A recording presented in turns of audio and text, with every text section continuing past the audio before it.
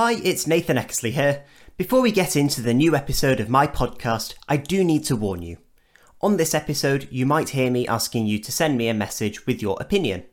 I love hearing your opinions, but the messages you hear me reading out on air are from the live broadcast of the podcast, which takes place on Wizard Radio Station every Sunday from 3 p.m. UK time. If you want to get involved, make sure you listen live then. Please don't try to send in any messages for this episode, as your message won't be read, but you might still be charged. Anyway, that's the legal bit done. Now on to the show.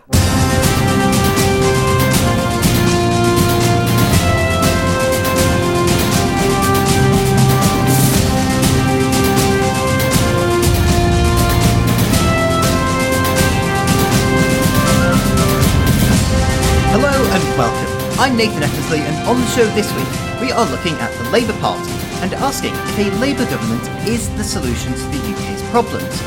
Plus, I'll be looking at recent reports into the government spying on lockdown sceptics and asking if this is government overreach.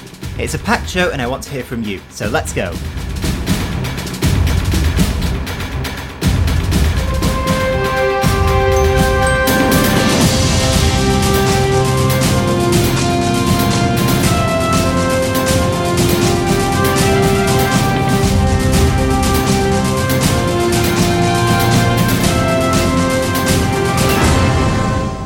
We are all too aware that the Conservative Party has presided over a deeply divisive and difficult 13 years of power, littered with economic hardships and constitutional challenges.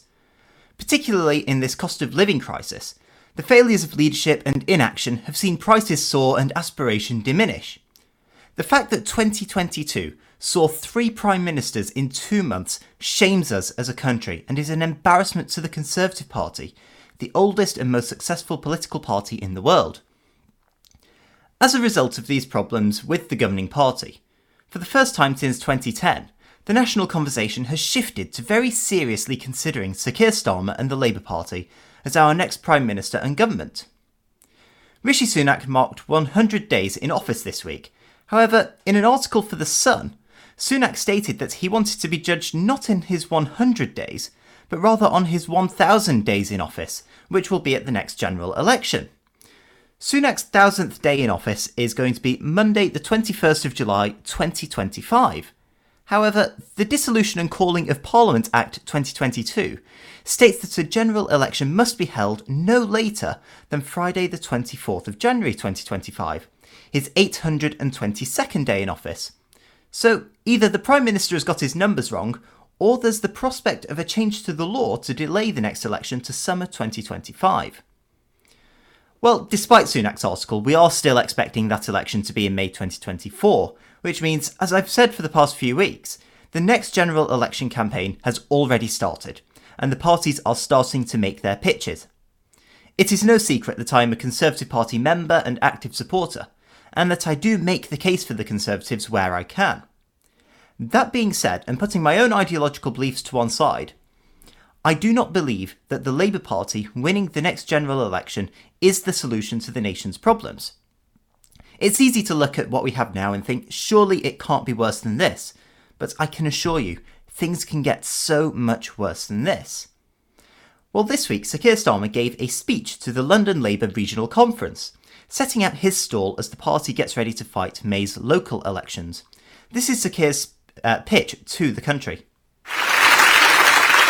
The conference, make no mistake, we'll have to work for it. The Tories will never give up on power. That's not who they are. So no let up, no complacency. Fight for every vote. Britain is crying out for change, crying out for decisive leadership, and we must provide it. Prove that we can be a bold reforming government. Show not just what the Tories have done to Britain, but the Britain that Labour can build.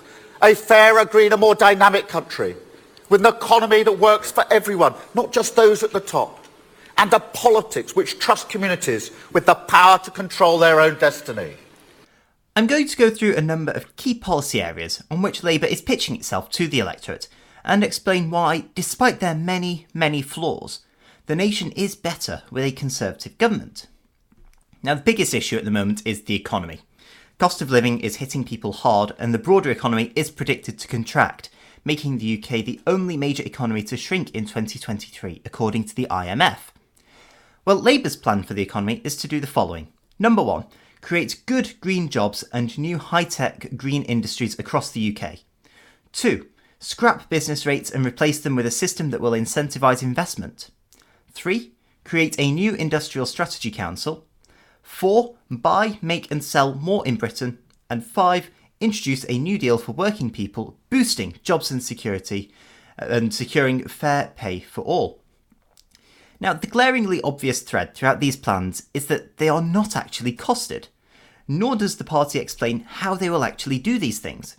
It would be great to have green jobs and industries, but they cannot just be magicked up from nowhere, or be given environmental edicts from the state. Scrapping business rates is the only sound policy in this, except they should not be replaced, just abolished entirely if Labour is serious about winning over businesses. An industrial strategy council is another good idea, which can work, provided it has a rotating, non-partisan membership which is representative of all types of businesses. Buying, making and selling more in Britain means higher prices, because protectionism only means paying premiums for products which are cheaper and often better from abroad through free trade. Introducing a new deal for working people doesn't tell us anything, so the only idea we can assume will be included in this is an increase to the minimum wage, which puts yet another burden on small businesses. Another policy which was announced this week for businesses has to be one of the most dangerous I've heard for a while. A Labour government would prioritise awarding lucrative government contracts to black-led businesses in an attempt to win over more voters from minority demographics. The policy was created by Labour peer Baroness Lawrence of Clarendon, the mother of murdered teenager Stephen Lawrence, in her role as Labour's Race Relations Advisor, and it would be implemented through a new Race Relations Act. Awarding contracts based on the race of people who run businesses is not only seemingly racist and definitely anti-competition, but it is also deeply divisive. As if the last few years haven't seen heightened strains in race relations, this would only entrench these divisions at the highest levels of the state. Now, away from the economy, Labour is pitching itself as the party of law and order, bringing in Sir Keir Starmer's 5-year stint as Director of Public Prosecutions. When he was Shadow Home Secretary, Sir Tony Blair made a pledge to be tough on crime and tough on the causes of crime, a promise he carried over when he was Prime Minister. Sir Keir Starmer is trying to emulate that with a new prevent, punish, protect message to tackle rising crime. But this message rings hollow, given that a number of Labour MPs have been found guilty of committing crimes themselves in recent years, with some losing the party whip and some being forced to resign their seats. In 2017, Fiona Onasanya was removed from office through a recall petition after being found guilty of lying to police about a speeding ticket and was sentenced to 3 months in prison. In 2021, Leicester East MP Claudia Webb lost the whip and refused to resign her seat after being given a suspended sentence for harassment and issuing violent threats. And as for Sir Keir's record as Director of Public Prosecutions, there have been a number of question marks over his decision-making, particularly with his handling of the 2011 London riots and the case of Jean-Charles de Menezes, who was shot dead by police after being falsely accused of being a suicide bomber. On foreign affairs, I'll hand over to Shadow Foreign Secretary David Lammy, who set out Labour's vision for a global Britain in a speech at Chatham House last month. In government, we will announce a new mission statement for the Foreign, Commonwealth and Development Office, designed around 5 clear goals. 1. A Britain reconnected to defend the UK's security with strong armed forces and resilience against the 21st century threats. 2. A Britain reconnected to champion the UK's prosperity and lead the industries of the future. 3. A Britain reconnected for climate action, turning our response into an engine of growth. 4. A Britain reconnected for international development, helping to promote the UK's security, health and jobs in the process. And 5. A Britain reconnected for diplomacy, to re-establish the United Kingdom as a trusted, reliable an influential partner while protecting Britons abroad. Again, great ideas. However, we must not forget that Sir Keir Starmer and David Lammy were the architects of Labour's policy under Jeremy Corbyn to hold a second EU referendum with a view to remain. Any vision of a global Britain under a Labour government would involve closer ties with the EU, even though voters chose to leave the bloc and endorsed that decision by giving Boris Johnson an 80-seat majority.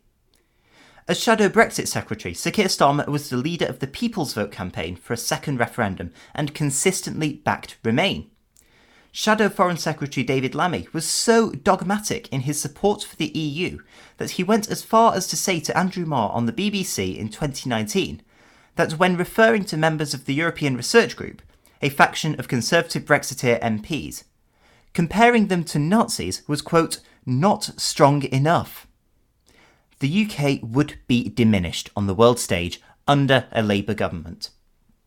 Now, I could go on about how Labour would be terrible in government, and it saddens me to say that.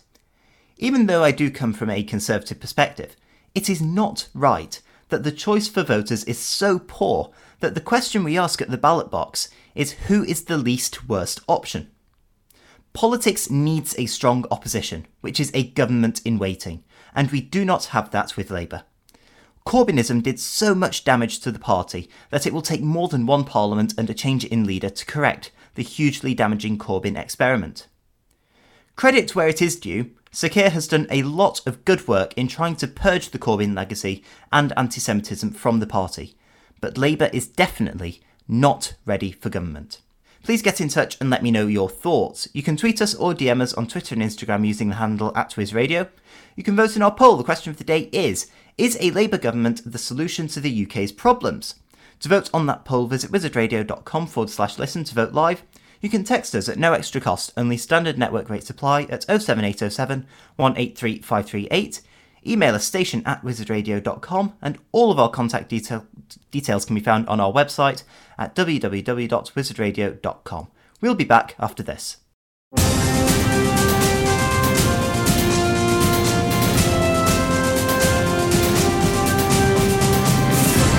Let's hear what you have to say, and our first message today comes from Alfie.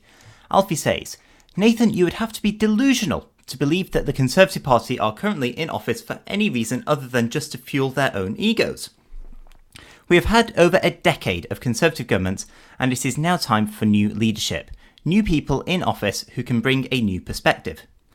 The benefits of a new government are not just what their manifestos say, but about having a new set of eyes once they are in office, and have the benefit of all the information that the Prime Minister has access to.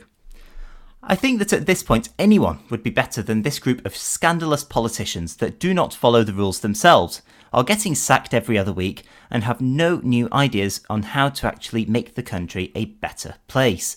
Well, thank you for that message, Alfie, and I mean, don't get me wrong, the Conservative Party has many, many issues, and I don't seek to defend many of the actions they've taken.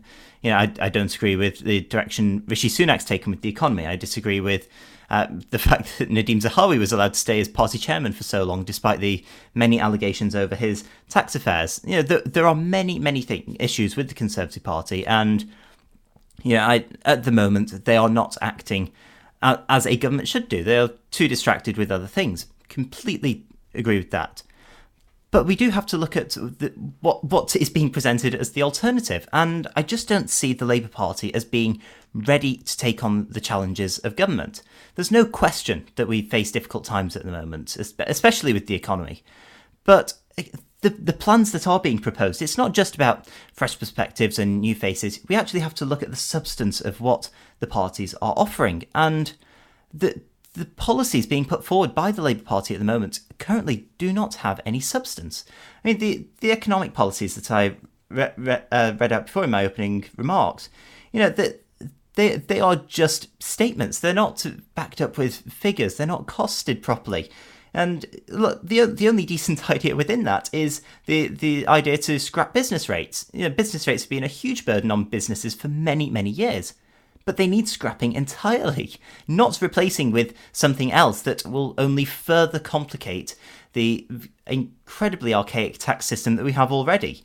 And again, more investment is needed, more enthusiasm, more ambition is needed for the economy. And we're just not getting that from the Labour Party at the moment. And yes, the fact that we do have Conservative politicians under investigation for various things and, as you say, being sacked and allegations being raised about certain cabinet members. Dominic Raab, for example, is facing allegations against bullying at the moment, which from media reports I've read so far don't seem to be any more than having high expectations for the office of Deputy Prime Minister. But that's a conversation for another day. Fundamentally, yes, I do agree that a fresh perspective can be good for government, particularly when a party has been in power as long as the Conservatives. But I just do not see a wealth of talent on the Labour benches that is ready to take on the burden of government. I do not see a front bench that is prepared enough to become the next government in potentially a year's time. So, thank you for that message, Alfie. And whilst I appreciate the arguments that, it isn't just about what's planned, it is about getting those new perspectives, I just don't think Labour is ready yet.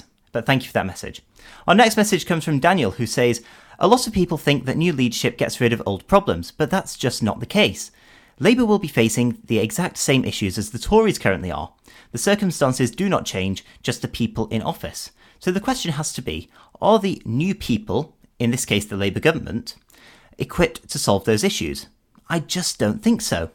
For one, if you or I were campaigning to be the new Prime Minister, I guess that we would have to be smart enough to have a fully costed manifesto. You want your ideas to be as obvious and clear-cut as possible. You want there to be no holes in your plan. But that's not what Labour are presenting. I don't know what's more concerning, the fact that they are presenting ideas without costing, or that they are stupid enough to think that they can get away with it. Either way, that is not the sort of leadership we deserve in the UK. Well, thank you for that message, Daniel, and I completely agree with you. We are not getting the leadership we deserve in the United Kingdom, and again, as I said earlier, it is an absolute scandal and an embarrassment to our country that we had 3 prime ministers in 2 months. And again, we can debate the merits and methods in which that happened, and how Rishi Sunak became prime minister, and how Boris Johnson and Liz Truss were removed from office. Again, that's a discussion for another day. But the fact that that happened is absolutely disgraceful, and it really does diminish our position on the world stage. And so, yes, that obviously puts the Conservative Party at a disadvantage going into the next election because of all that baggage. But when we look at what's being presented with the Labour Party, again, it's not enough just to change the leader from Jeremy Corbyn to Sir Keir Starmer. It's not enough to do that. There needs to be root and branch reform for the Labour Party, particularly after the hugely, hugely damaging Corbyn experiment and some of the many, many issues within his tenure as leader of the Labour Party and leader of the opposition. And the fact that so many of these plans in Labour's policy proposals have been uncosted, have been ill thought through, have been sort of knee-jerk reactions to problems that the country is facing at the moment. We need serious, measured and considered leadership from the opposition. We're just not getting that. Now, in the clip that was played earlier, Sir Keir Starmer is absolutely right that the Labour Party should not be complacent about the poll leads that they are enjoying. Absolutely not. A lot can happen within 12 months. I mean, heck, a week is a long time in politics, as they say. And so an election next year, it could feel like a lifetime away for political parties, and so much can happen between now and then. But fundamentally, they aren't new people coming in to present a new face of government. They are a Labour Party that was, and all those MPs as well were elected under Jeremy Corbyn. They all signed up to his 2 manifestos, well, for the most part, except those who were, of course, elected in 2019, but they all were elected under Jeremy Corbyn's manifestos and were part of his vision, and we shouldn't forget that. So the Labour Party certainly has a lot of work to do, and I fully agree with you, Daniel, that it's more than just presenting yourself. It is about the substance of what you're presenting, and we're just not getting that. But thank you for that message, Daniel. Our next message comes from Mel, who says, you spent 10 minutes at the start of your show picking apart Labour's promises, so I think it's only fair that we look at the Tories' election promises from the last election. Boris promised not to raise income tax, VAT or national insurance. He went back on that policy. He promised that he would keep the triple lock on pensions. He broke that too. He promised that the Tories would solve the UK's social care crisis, pledging that in future no individual would be forced to sell their home in order to pay for their care. That feels very far from reality today. Boris committed to building a new high-speed connection between Leeds and Manchester. Well, you know how that went. He promised to keep the energy cap and introduce new measures to lower bills. That's not been followed through either. I can go on and on, but you get the point. I'll take new ideas over this bunch of liars any day. Well, thank you for that message, Mel. And yes, as I've said in response to earlier messages, the Conservative Party are not saints at the moment. They have gone back on a number of their promises. And in large part, that is down to the legacy of the pandemic and having to take emergency measures and the new economic situation that we find ourselves in as a result of lockdown and lockdown policies. And we shouldn't forget as well just the huge expense of lockdown. I mean, to keep the economy shut, just forcing businesses to close, economic activity to stop, it cost the government best part of £521 million per day. That is just an astonishing amount of money to spend on keeping the economy closed. And so, of course, in order to fund that, the government did have to increase borrowing and make the most of those low interest rates. But as with all types of borrowing, it has to be paid back at some point. And in order to do that, yes, there were some tax increases. I think many of us, even those on the free market end of the Conservative Party, would agree that some tax rises, there was certainly a case to be had for them. But, nonetheless, he did go back on those promises. And again, on pension reforms, yes, the triple lock did go temporarily during the pandemic, and it has subsequently returned and been strengthened. And that was a decision that did cause a lot of anguish for many during the pandemic, and has seen some people forced to delay their retirements as well, which is totally unacceptable. But again, it goes back to what I was saying in response to Daniel's message. We're not actually getting any credible ideas from the opposition. We're not having an alternative, really. When we actually break down the policy platforms that the Conservatives and Labour are promoting, they are, in many ways, very, very similar. They are essentially saying, we're promising more or less the same thing. It's just about how we approach it. The Conservatives seem to be going on a slightly more market-oriented direction with their policy platforms, although under Jeremy Hunt as Chancellor of the Exchequer, we seem to be seeing more and more state spending. But with the Labour Party, it's so much more about giving the state the power to intervene, giving the state more power over the economy, more control over people's lives. And fundamentally, when we come down to it, that's the decision we make. The policy platforms are sadly broadly similar. Do you want more of a market, business-led approach, or do you want more of a state-controlled approach? I would prefer the former. I think the country is better led under the former.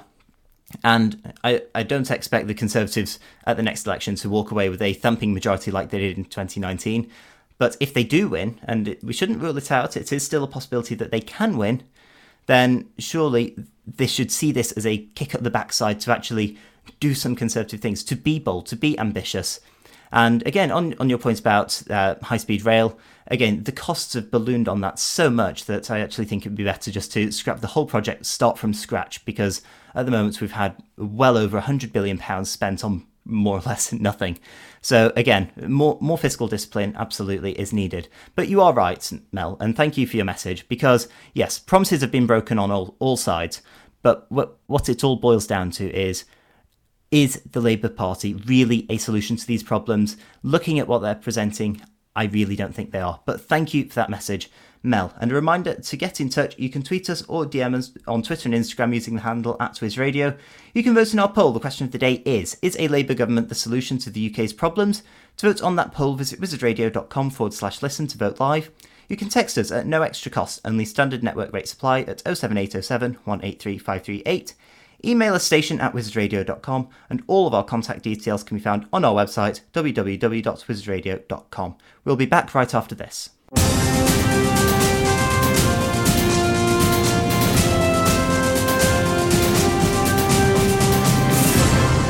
Welcome back. Let's check in with the results so far on this week's poll. The question of the day is a Labour government the solution to the UK's problems?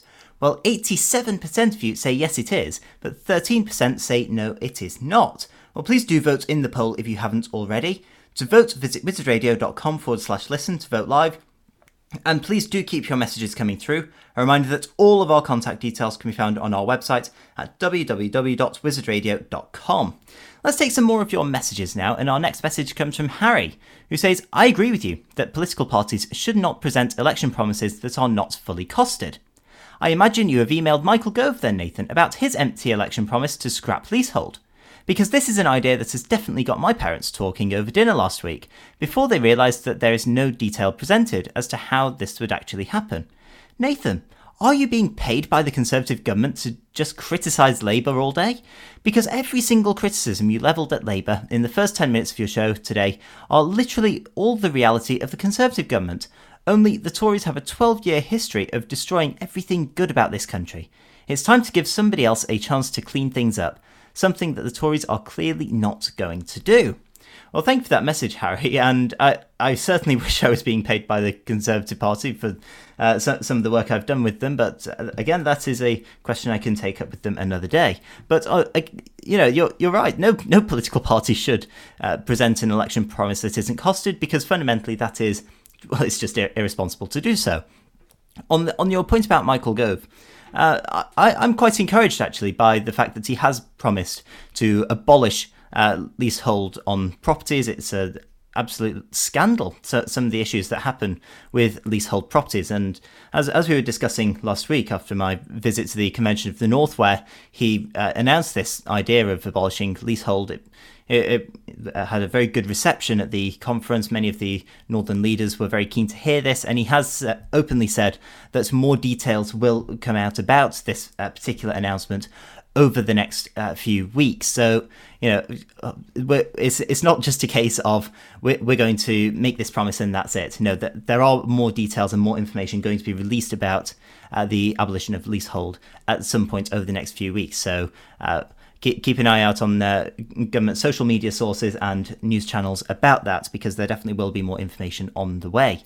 But, as I keep saying, the Conservative Party are not perfect. I don't profess that they are. They have major issues, and that is in part a symptom of being in government for so long. And the fact that we have had one party in government for the last nearly 13 years now, again, that is a reflection on the fact that we've not had a strong opposition for nearly 13 years. And we do have to look and think, is the alternative really there? And as I keep saying, I'm just not seeing it. And a lot of this we can see in terms of how the Labour Party is approaching the strike action as well. They keep saying that it's all the Conservative government's fault that certain industries are striking, and how it's terrible that they shouldn't be doing this to the unions. There should be some negotiation. But yet, according to news reports over the last couple of days, that there could be as many as 160 Labour MPs joining picket lines with standing with striking workers. That is not the action of a government in waiting. A government in waiting should be taking a step back from those strikes and trying to create some distance, because if you are going to be the next government of the United Kingdom, you need to start off from a fresh perspective. You cannot be going into it having previously had your members of parliament on the picket lines with the striking workers. So there is that. And of course, the many donations that the Labour Party receives from trade unions as well, again, puts that in question. But, as I say, the Conservative Party hasn't had a great track record of late. But that being said, and again, this isn't to try and defend a lot of what the party has done in government, but just to think about, so it's just some food for thought. During the nearly 13 years the party's been in office, the first 5 years were in coalition with the Liberal Democrats, so many compromises had to be achieved there. The only time there was a proper-ish majority, it was very slim, was 2015 to midway through 2016, when David Cameron won that election, and through to 2017, and from David Cameron's win up until Theresa May's minority government. So then 2017 to 19, minority government, that again, many more compromises had to be made, many policies had to be watered down. As soon as Boris Johnson wins the 2019 election, the country is plunged straight into lockdown and the circumstances completely change for the country. So actually, there's only been a very limited time in which the Conservative Party has actually had any real chance of doing what it promised to do and not having external factors or other issues get in the way of that. But, thank you for your message, Harry. And yes, perhaps there is a case to be made to give someone else a chance to clean things up. But again, I just don't think Keir Starmer is the person to do that. But thank you for that message. Our next message comes from George, who says, I wanted to pick up on your point about Brexit because I can't ignore your comments that we can't trust Keir Starmer and David Lammy because they campaigned for a second EU referendum. Half a decade ago. This is the equivalent of bringing up Grant Shapps' past of being a dodgy businessman.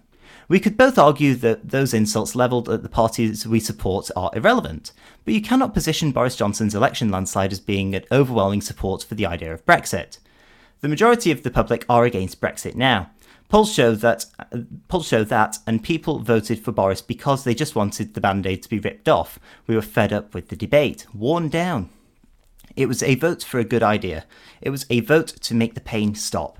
I think this is the general feeling towards the Tories. They are wearing people down in hopes for votes. Well, thank you for that message, George. And I do think that raising the issue of Brexit is a key argument in assessing what a potential Labour government would do. And again, I think it's important on the case of Grant Shapps to take that into account, look at his track record, because he has been a dodgy businessman in the past, and now he's running the Department for Business, Energy and Industrial Strategy. So that if I were Prime Minister, that's not an appointment I would have made. I would have chosen someone else for that position. But nonetheless, we do still have to take these politicians' track records into account when looking at their suitability for government. And it's the fact that we have to have these background checks shows it shows the importance of having background checks on our politicians and looking at their previous positions and previous activities. And Nadhim Zahawi is a good case for that. What happens when you don't disclose your financial affairs? You get caught for it. You're given the sack. So there's definitely a case to be made for bringing in politicians' backgrounds into this. But the point about Brexit is important because the world stage is at a very critical juncture at the moment. We've got a rising China that's being incredibly belligerent around the world. We've got the war in Europe, the Russia-Ukraine war. Things are very precarious at the moment. And so if the Labour Party is presenting itself as a party that will restore Britain's place on the world stage, make it as great as ever, we have to look at the methods in which they will be doing that. And the fact that Keir Starmer has such a track record, and David Lammy as well, they have such a track record on wanting to remain in the European Union. Now, look, they've accepted, I think everyone's accepted, we're not going to be rejoining anytime soon. But that doesn't mean that they won't be pursuing closer relations with the EU. They've already said that they would look at further deals to have closer ties, potential integration in some areas with the European single market as well, potentially even with the European Customs Union as well. That is essentially returning to the EU in all but name. And so in any assessment of Labour's foreign policy, we do have to examine that and examine it very, very closely and carefully, because it would undermine the result of the EU referendum, which, yes, it was half a decade ago, but it was also a very, very big vote for leave. But thank you for that message, George. Our next message comes from Manny, who says, I find myself completely agreeing with you, Nathan, that both the choices at the next election are very poor, but that doesn't mean that the Tories should stay in power. I think it's a case of the devil you know versus the devil you don't, but it isn't like we've had the devil you know for a couple of years. I only know life under a Conservative government. I was too young when David Cameron became Prime Minister, and now I will be able to vote in the next general election. The feeling outside the Conservative tent is that even though both choices are bad, we need new leadership, because the Tories no longer care about our best interests, because they don't feel challenged. We need a challenger, and having Labour in control and the Tories in opposition might actually provide that.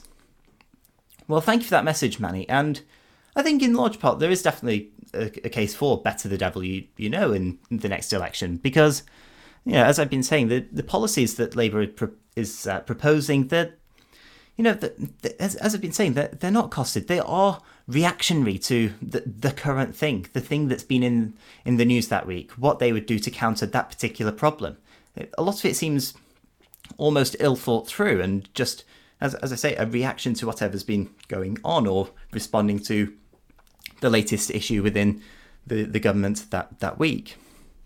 And so, yes, there definitely needs to be a challenger. The fact that the two parties have become so stale, it really does open up the case to be made for a new third party to come in, a real challenger. The Liberal Democrats haven't been that for many, many years. The only time in the last few decades even that they've been a challenger was in 2010 when Nick Clegg at one point was actually polling higher than Winston Churchill was during the Second World War.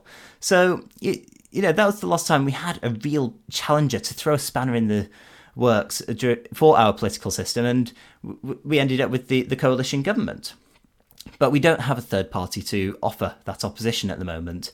I guess that Reform UK, formerly the Brexit Party, are trying to do that, but they're too small to achieve anything. They haven't got the means or the resources to do that, or frankly, the leadership to do that. But, there is definitely a case to be made for a new challenger party to come in. And yes, the fact that we are asking who is the least worst option when it comes to the election is not right. We need a strong, healthy democracy to have a good set of choices available for the electorate. And so you're right, Manny. I think you've actually hit the nail on the head with the situation we find ourselves in. Perhaps it is better the devil you know, because for all their faults, at least the Conservative Party and many of the MPs who sit on the green benches of the House of Commons, they do have experience of government. They do know what is needed for governing, and the Labour Party doesn't have that. Now, that is a symptom of being in opposition for the last 12, 13 years. But when we actually look at who is on the Labour benches at the moment, I think there's only 4 or 5 who have actually served in a Labour government previously, and only one MP, being Margaret Beckett, has only served in a great office of state, and that was, of course, when she was Foreign Secretary. But, thank you for that message, Manny. We're going to go to a quick break. Please visit the website to find all our contact details. We'll be back right after this.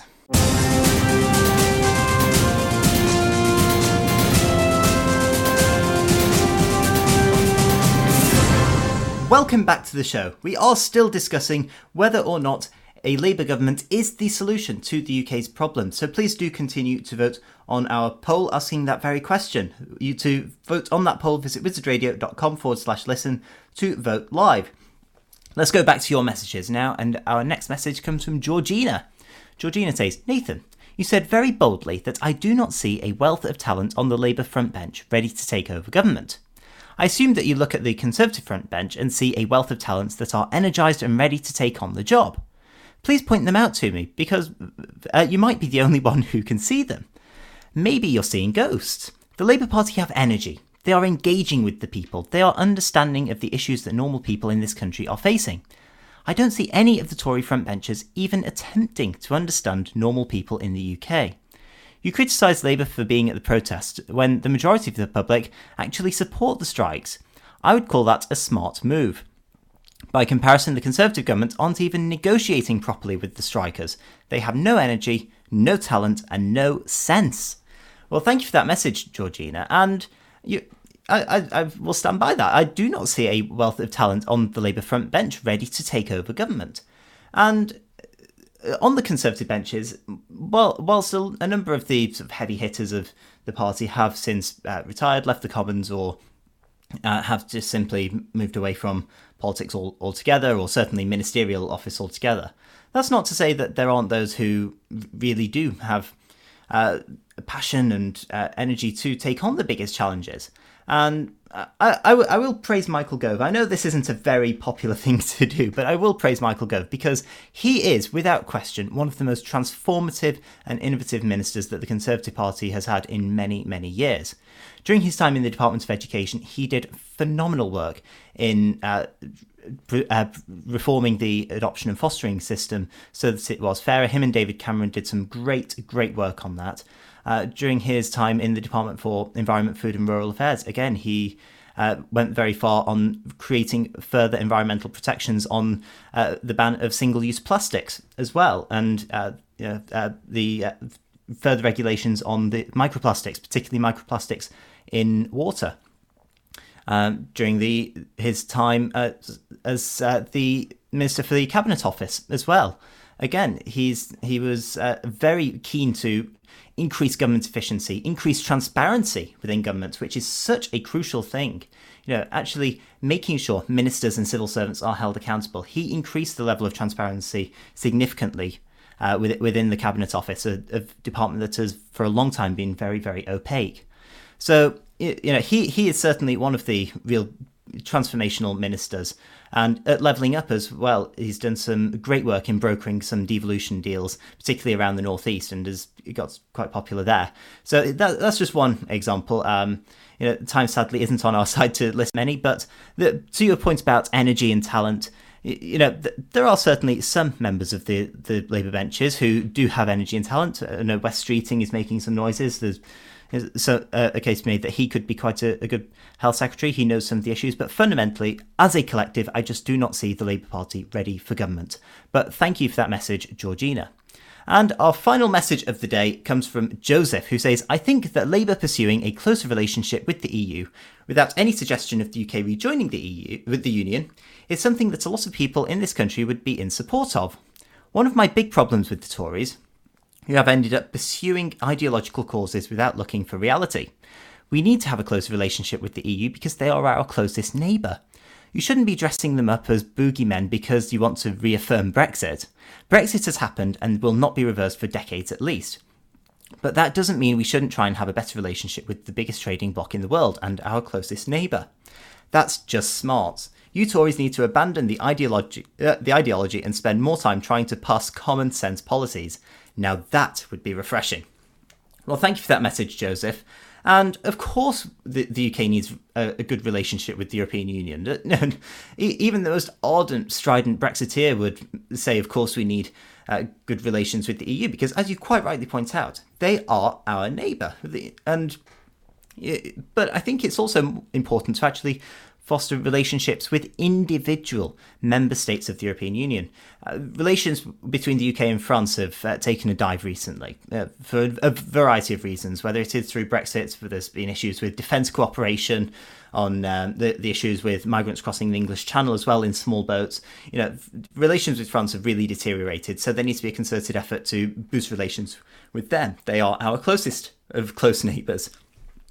Similarly, again, relations with other EU member states, Germany as well, they've taken a hit recently. So we need to foster relationship with the individual countries more than the bloc itself. The EU is so much more than just... Well, individual countries are more important than one trading bloc that is trying to become some sort of super state.